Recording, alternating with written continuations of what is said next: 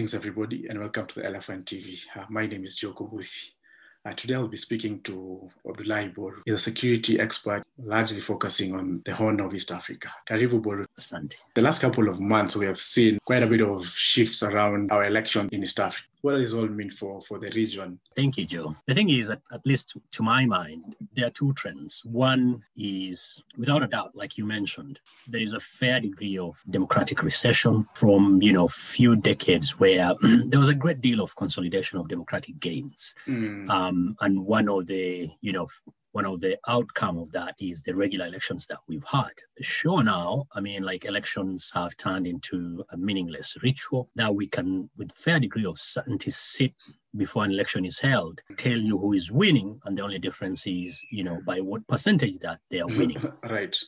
And so that is one trend that is going on. But simultaneous to that, if you poll Africans, and Afrobarometer did that to a massive degree, Africans, and by Africans, I mean the general citizens, they believe in democracy. And then, it's over 68% in their last poll showed that Africans are really interested in democracy. And you have an elite that is not interested in democracy.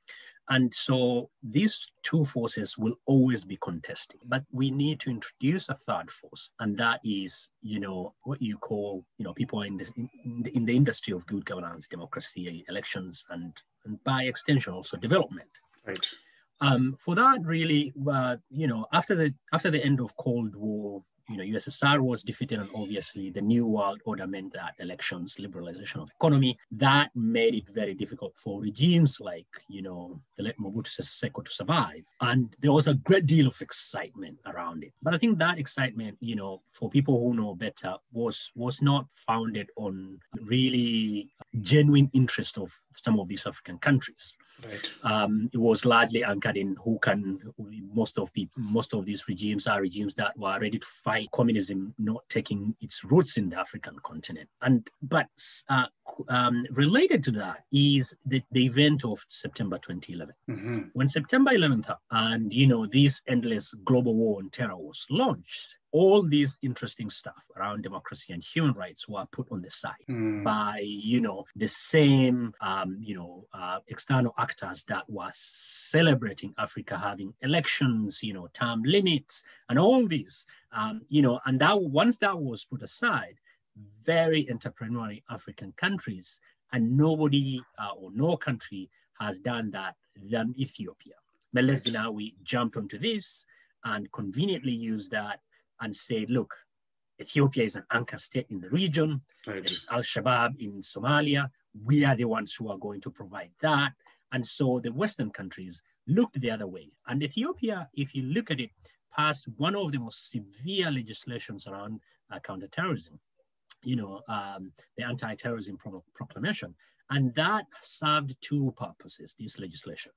Internally, it was used as, a stick to hit domestic opposition groups, media, civil society organizations, suspending civil liberties. And you've seen that in Kenya, Security Law Amendment Act. Thank God, the judiciary pushed back on some of the provisions. Right. And that was used externally. It was used to procure a lot of security sector training, improvement, and of course, money. The second thing that we need to bear in mind is the 2008 financial crisis. After that, Western countries, started looking inward. Right. They are having their own troubles at home. Council estates in some of these countries. Why are we spending money when our own needs this money? Why are we taking this money in far off countries? And you can tally the decline in funding that were going to good governance, democracy, and elections along these two, whatever. And we can add, another element that has not fully formed, but it's at a very nascent stage, Right. the coming to power of right-wing governments, Absolutely. which were not interested in, like we had it here in the United States, Donald Trump looking at those countries as really not part of his priority. In the UK, you see the same. So as a result, you know, some of these domestic actors who have done an incredible job, who have, you know, put a lot on the line, gone on the streets, whether it's students movement, other movement, women movement, they have done a great deal of work. But that work of pushing some of this administration to change takes more than internal actors. That is what I see playing out in the Horn and the East. Interesting. I mean, so you already said, I mean, the rise of right-wing governments, and I want to piggyback with this idea, linking it also with the rise of China, and how do you see also this global contestation happening? You know, on one hand, I mean, as you rightly said, on one hand, the rise of the global far right, but also on one hand, also we're seeing we saw the rise of China, and then recently we also saw the growing rise of the progressive left, particularly Progressive International, and and that sort of things. But also now added to all this global contestation, we have the corona pandemic thrown in there. So how do you see all this shaping up within? So you have all these global contestation that were happening previously, and of course there's also the shift of the rise of techno capital. But then also now we have seen a pandemic thrown in there. And how do you think it has shaped now this whole thing within the region? And what are some of the actors and institutions and even perhaps even narratives that are coming out of the Horn within this context? Horn has always been a very fascinating place because it has always had a link with outside. Right. Whether it's, because of, the Red Sea, you jump Red Sea, you're already into Yemen, and as a result, there is nothing new about, geopolitical, conflict or contestation being in the Horn. I tend to remind myself that 79, 78, the Ogaden War was one of the most crystallizing effect of that. USSR that was supporting Siad Barre in Somalia shifted their weight to Ethiopia, and the United States the same, and that shifted the war. Yemen before was one country, Cuba. All of them had, they were in Somalia at the port of Berbera. And so as a result, when Siad Barre, had issues with USSR moved to the other side. Now we just do not have China and the United States in a small, tiny place. In Djibouti, you also have the Gulf countries. You also have Chinese. And so what this does for most of the African governments is, they don't need just to face East or West. Right. They can face all these places without any due problems. So what happens is, like, for instance, immediately after 2018, Abiy came into power, and he needed, the foreign exchange was in an extremely dire shape. It's not the Bretton Woods institutions. It's not China that gave him money. It's the UAE that gave him $1 billion and promised other $2 billion to stabilize, its financial market. And that, there is nothing free international affairs. Everything comes with terms and conditions apply. And some of those conditions are not necessarily conditions that are conducive for an average person walking on the streets. Right. Right. With respect to China, I think one of the things that China has been around, and, there are ways to look at it. One is, do Africa have, or this region have, infrastructure deficit? Yes, it does. Does China fill in that gap? Yes. But the question is, how does it do it? Right. If you look at SGR is a good example of, China wanting to, have influence over Kenya, and the political elite in Kenya using this as a feeding trough. Precisely. So the ability of not modulating how much can be eaten of public money now that Kenya is saddled with all this debt. I think that is what needs to be unpacked better, without also forgetting, the environmental regulations that are involved. A lot of these projects, environmental impact assessment are done. Even when they are done poorly. You know, I mean, like when we know that we have got planetary crisis in the shape of climate change, we cannot afford just starting projects willy-nilly, projects that have got impact on, you know, wildlife migration patterns, you know, on how much carbon that we are emitting into the atmosphere. I think that is the role of China. It's not, then again, my caution is that it's not just China and United States. It's also all these other actors. You know, you look at Somalia, the role Qatar plays, the role Turkey plays is an incredibly influential role. And I'm not very sure if some of those roles are not inimical to the interest of Somalia.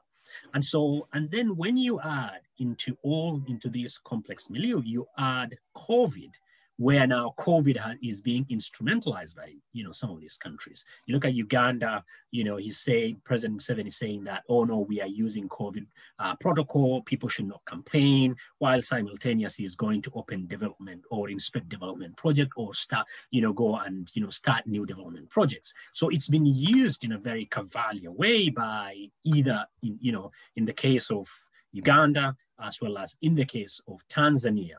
And in Ethiopia, you know, a lot of the time, I remind myself that, you know, Abiy's term ended 5th October. The reason for the extension was COVID restrictions, but that didn't prevent him going against Tigray in November.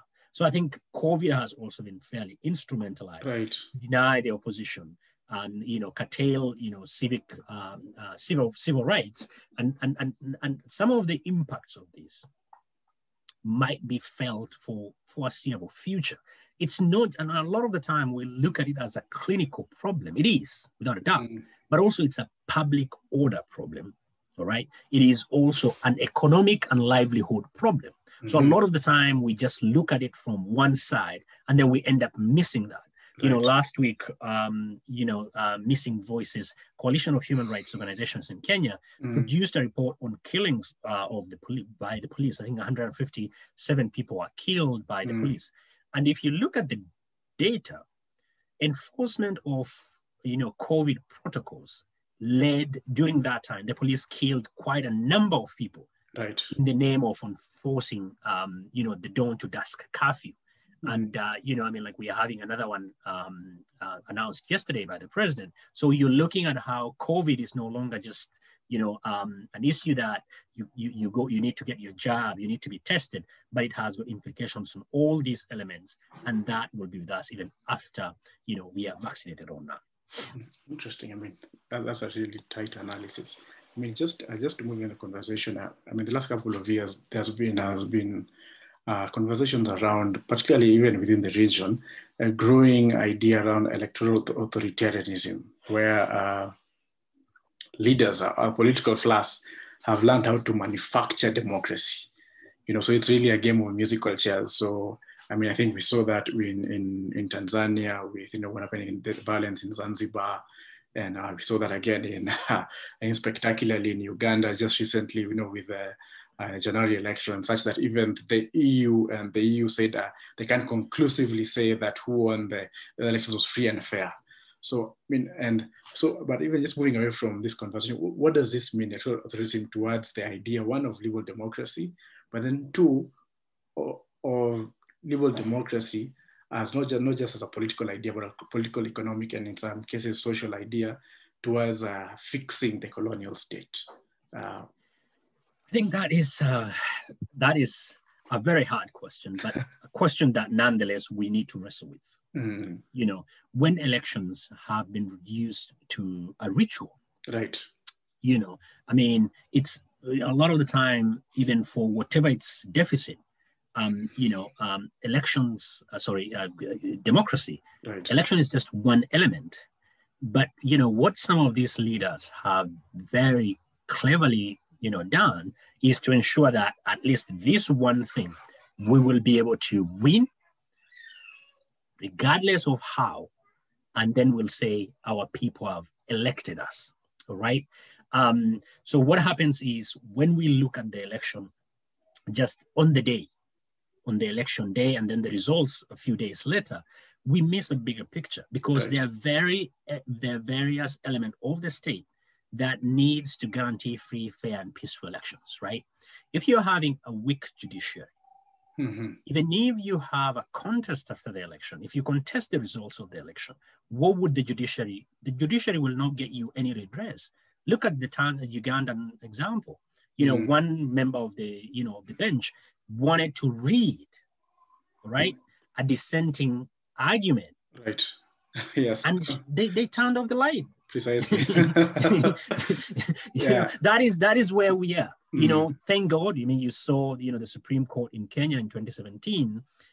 They annulled the election. But they were revisited. But they were revisited, and the system Yawakora, and you saw what followed after that. Precisely. If you do not have a strong judiciary in person, as well as the institution mechanism, it becomes very difficult. The second one is the institution of security. Right. When you have a police that has practically been turned into a military unit, like in the case of Uganda, as well as in the case of Kenya, some of these gears that police wear, and it's law and order. That's beyond law and order. We've militarized the police over the last few years, and they make elections into a battlefield. That becomes very difficult. And then the most important thing is the institution of electoral commission. Whichever form it takes, if you do not have a strong personality, if its money is still dependent on, what side of the bed the executive has woken out, if the appointment are fixed for all practical purposes, what kind of elections are we having?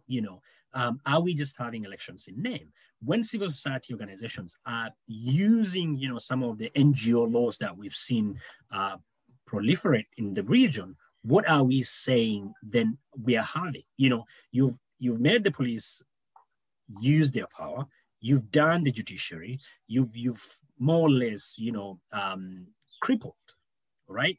You've more or less crippled all these institutions, state and non-state. So then are we really having an election? I can sit here and tell you, elections in Ethiopia will be won by the Prosperity Party of Abiy. What you want ideally is, the process is clear, the outcome is uncertain. But what we have now, in our elections, the process is clear and the outcome is also clear. We know. Then what are we having an election then? Right? The discussions around, are we having an election, or we are having, as you put it, electoral authoritarianism, which is fairly illiberal, right? Precisely, yes. What does that mean in terms of the future where you are going, right? And it's not just and the most important thing that really strikes me all the time is look at the MPs election across the country, and including in Kenya. I think over 60% of MPs from last election did not come back. And it's not just that election. For the last 6 elections since 92. Exactly. Yeah, exactly. It's the guys at the top who would actually just stay, but the guys, the MCAs, I think it was 85% of MCAs. Exactly. Yeah. Exactly. And that tells you that there is no way, statistically, that people can get rid of these guys, and then somebody tells you they've scored, anything over 50%. So I think it sends a clear signal that people are really interested in democracy. People do not want military rule. People are not interested in, what people quote unquote say benevolent dictatorship. There is nothing, that is an oxymoron. There is nothing benevolent about dictators. People want a government that gets out of the way and people be able to do their work. Right. But provide healthcare, provide security, provide education, all these, and people to do. And for a lot of the countries in the region, election, people invest their hopes, their fears, and their dreams in election. Precisely. Because we've sold election as this amazing antidote to all of our problems. Precisely. Exactly. And a lot of time, I think we need to step back and tell people, look, it might not. Even if it's done in free and fair way, it might not. We need to be aware of that. And that's why, as much as we invest in political processes, which we should, but also we need to think about, movement, student movement, the labor movement, our neighborhood movement. We need to think along those lines in order for us to be able to hold elections that are good, free and fair and peaceful, but also, that we have other means of keeping these guys in check. And like many people, when parliamentarians removed the recall clause for members of parliament, they knew what they were doing. Right. They knew they were not up to task. So I think we need to think that it's just one of the many tools that we can deploy, but we need to rethink, reimagine how we'll be able to work with this state that was given to us as it is, default, problematic as it is. What are ways we can begin to rework it? I'll touch on one little thing that you mentioned about, techno-authoritarianism. For me, that is where probably, a lot of work needs to be done. Precisely. There is a great deal of people thinking that, all social problems can be reduced to algorithms and that can be thrown around. Absolutely. And all our problems will go away. You can see this obsession with people saying, oh no, election, during our elections, can we have, electronic registration, electronic voter registration, electronic transmission of results, all these things. You're just putting a Band-Aid in a superstructure that is incredibly problematic, not just here, at even global level. Absolutely. So we've got to be aware that technology is just a tool. It won't be able to solve some of the institutional deficit that we have across most of these countries.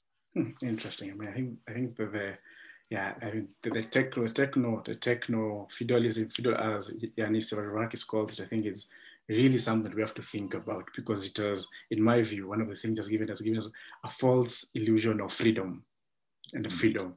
Yeah, but yet it's proving to even create many more problems than we actually had conceived. But let's move for something you had mentioned about, which I just moving the conversation forward, back to the question of security in the Horn. There's been security analysts and experts and pundits talk about security in the Horn, that we need to be careful for the Horn, etc. But away from this narrative, how should we be talking about security in the Horn? So it really, for me, is a question of how should we talk about security for the people? And there's always a sense that when we talk about security in the Horn, is security for this thing called the Horn.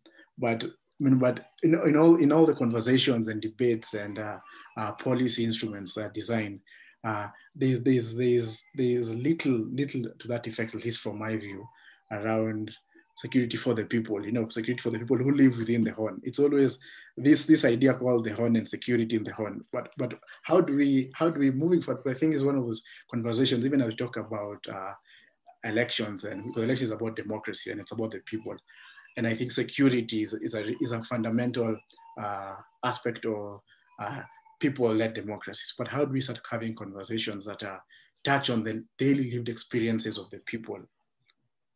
I think as somebody who looks at the region, for obvious reasons, even outside work, I'm always fascinated. There is no one region that produces a lot of seasonal pundits and experts than the Horn.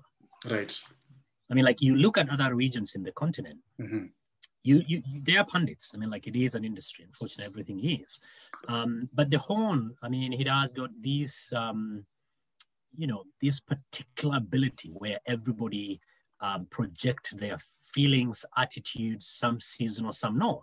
There is always a sense that there's something existential going on in the Horn. There's always a sense that there is a crisis in the Horn brewing.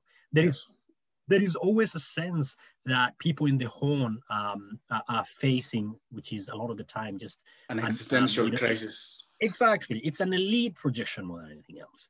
Does the region have problems? Absolutely. Show me a region that doesn't have problems. There are problems everywhere. But a lot of the time, when you, like you said, you take the people out of the equation, it becomes just, a very static, esoteric discussion that goes on here. It's, a cafe discussions, which now, takes place in social media platforms where everybody, is a Horn expert. But I think you're right. There is a need to center people in this region, and people who, they are facing, they are buffeted by incessant challenges consistently, some natural because of climate change, maybe alongside the Sahel region, this is one region that, the planetary change that we see because of human activities will, cause more problems. And that is because for a majority of people, pastoralism is their mode of production still, right? And so whenever there is not enough rain, because pastoralism is not just mode of production, it's a way of life. Most of the people's identity, people's ceremonies, marriage, weddings, death, and funerals revolve around their livestock. So because of that, they will be impacted more directly, and some of it is already baked in as we speak now, right? When people export, including groups like Al-Shabaab, export charcoal to the Gulf countries, they're cutting down trees that, are already in short supply. And so as a result, there is that. I think, there is a need to bring it closer to the people, and particularly the most vulnerable, the women and children, whether it's SGBV for children because of malnutrition and all these things. But I just want to say that all these things do not act, they act in concert. They don't act separately. So when you don't have a good state that, provides the function of the state as it were, ideal or not, when you have that, conflict is just one of the byproduct of, states that are fragile. Look at Somalia. A lot of people want to look at it as a poster child of the region, and then everybody looks at it and then extrapolate to other countries in the region. But at the same time, there are places that are acting as an oasis. Like challenging the question that we were having a conversation about, the idea of nation state. Somaliland right now. You have festivals, book festivals, film festivals, and all these things going on. And life is, you go to Hargeisa and you go to Mogadishu, these are two separate countries. Absolutely. More or less, and, you look at places like Djibouti, things are working. And what strikes me as somebody who's interested in security, not just, in the narrow definition of what security is, the resiliency of people, and I'm not using this word as a pawn, because a lot of the time, resiliency is seen as somebody, people are ready to take in more blows, miseries, whatever. No, it's the reality that these people are so entrepreneuring. People travel for work and leisure. People travel with their livestock across this region. People trade, the level of trade, the level of money transfer that is going on, despite the state being what it is in Somalia, and particularly in Somaliland, is something that can be learned. It's an innovation that came out of, necessity, but it's working. And then it fights against, some of the, traditional normative standards and frameworks that we are so used to. Thanks for that. I mean, just my parting question is actually one question, is that then, as you're saying, you're really unpacking all these narratives and institutions, actors all working in concert. Then moving forward, because the conversation around elections in the Horn has to be tied within all these other layers and sub-layers of issues and players within. So then, again, I'm not particularly around big narratives, but what are some of the narratives, even narratives and narrative options that we need to start having around how we start looking and thinking about the Horn, and not as this space that is, space that is of interest to people who don't even live here, but what are some of the local histories and narratives and even epistemologies that we need to start thinking about as we're thinking about the people who live within this space? I think that is a very important thing. I was having this conversation with someone else where we need to document the popular history of the region. There is. A lot of the time we spend a great deal of time trying to counter, the colonial and post-colonial histories, right. Because there's not one history. Having this popular history. Every time I'm struck as a Kenyan, whenever I travel in the region or work in the region, is how this, because of the nature of the state, there is what we call the signals cross. A lot of the time, people do not talk to each other. You meet somebody from Ethiopia, you speak to him, and you're like, why are we not talking to each other? I meet friends from, Uganda, and I'm saying, why are we not talking together? And so sometimes the stovepiping of histories, identities is something that I consciously try to rethink, to reimagine. Right. I mean, personally, my grandparents are from Ethiopia, right? And every time I find somebody from the South, when we start having conversations around marginalization, just as a theme, the stuff that pops out from them and the discussion that I have, there is a great deal. There should be an opportunity to cross-pollinate a lot of some of these things that work in one countries, the histories and identities, rather than being blocked in some of these boxes where some people are in charge of the narrative generation and then they just release it out. Horn is the most unstable region in the world, right. But there are a lot of other wonderful things that needs to happen. And that for me is one important thing, the popular history of these people. I mean, I sit here and I listen to music from all these countries. Why is that not happening at a much grander scale? I can hear a bit of Oromo, by virtue of where I come from, but there is a lot that we need to learn from that. There is a great deal of oral history of this region.